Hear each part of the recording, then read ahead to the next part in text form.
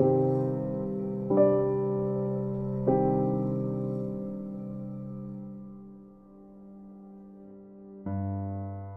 here to speak about my spine chilling experience of COVID 19. Amidst the high surge of COVID 19, I really wanted to share how this deadly virus impacted me and my life in just span of 14 days. The whole world is fighting this pandemic and it's been lethal to most of us.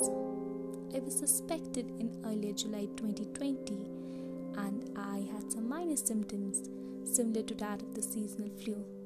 But I didn't get tested, the fear of quarantine and visiting the hospital making it worse. And I had thought I was recovering well, however making me to think I might have some immunity. Days passed, so did the months.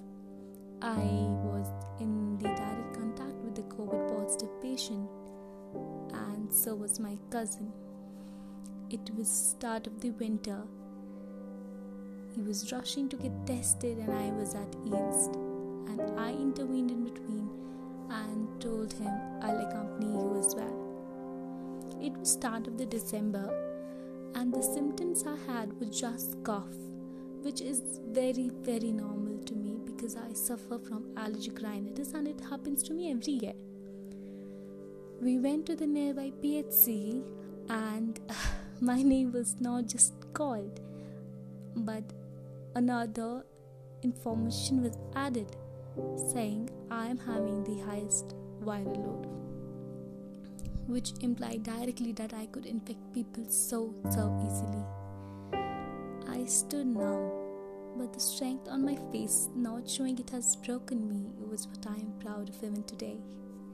The only thing that was going over my head was my father, who is diabetic and hypertensive. The world seemed to collapse for me, for a which I did not care about myself, but the overthinking of mine, for what if he gets infected too.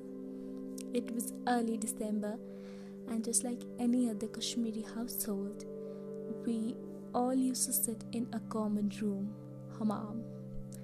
I was driven back home, doors all open till my room, my hands trying best not to reach anything. I sat down and extrapolated. I vented out and I called my best friends who have just been living with me in Bangladesh. I told them, what if my dad gets it? Days passed, so did my health got worse. My oxygen dropped from 92 to 89 and having zero appetite with no taste and smell and being lethargic all the time was deteriorating it until my sister used to come to my rescue to do even the basic things. Day passed, so was my fear, but eventually I heard my family saying my father had got fever. I was locked upstairs, I was in quarantine, and I knew where it was leading to. The moment I got COVID, I was very clear of fighting all this by myself and not taking any sort of emotional support from anyone apart from my certain priorities, including my friends and Akka. My father's fever wasn't receding anytime soon, and he is where my heart is. Everyone who knows me to the core knows this too, that it's my father who's completely etched to my heart. When I was absorbing the fact that my dad is sick, he must have COVID even after having certain comorbidities, I was awakened by a notice from my college asking me to report for my professional exam. That was my 7th day of COVID. I was not completely healed yet. I was heartbroken and collapsed. I didn't know what I would be doing. For one side, it was my whole world was just setting it apart. My father was sick. He was fighting in a very bad way with COVID. My mother had gone positive as well. The emotional trauma that I had been going through was inexplicable. I called my best friends and told them what should I do. They told me, we're not going to leave you here. We'll stay with you here either. we'll enter our room together. I had another emotional breakdown. I couldn't believe what was happening. My ailing father on one side and everything other on the other.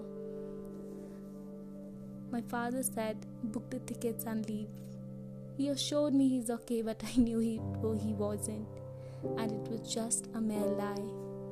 I am an extremely overly emotional person, and for me, this was like passing over the mountains. I left for the Bangladesh, and just after a day, I heard my father was hospitalized. That night was the worst of my whole life. I couldn't sleep for a second. He waited till my departure so that I shouldn't get disturbed. That's father, right? I have counted seconds and minutes of every night. My roommates would stick to me and console me, but it wasn't easy to overpower the reality. Everyone around used to study for exam, for it had been 9 long months of break, but I used to be either in the salah or on the phone. My world was just collapsing. I could not bear the separation, and after knowing my father's oxygen was 52, it was difficult for me to survive either. Alhamdulillah, by the grace of Allah subhanahu wa ta'ala, my father recovered. It took him long, but he did. I broke down again. He was discharged. I looked at him in the same hammam where we had not thought of whether he would survive or not. But Allah had another plan for us. All I could conclude was what I learned in this thing. In such distress situation, only some people stay. Treasure them always. Never let them go. It's just in a fraction, but they are really, really important. They are worth keeping and loving. Other than that, the only factor that made me so strong was tawakkul. I had faith somewhere, and it acted in the best way it could. So it was a very heart-wrenching story, and I don't think so any more nightmare could hit me or can hit me in a worse way than it has already.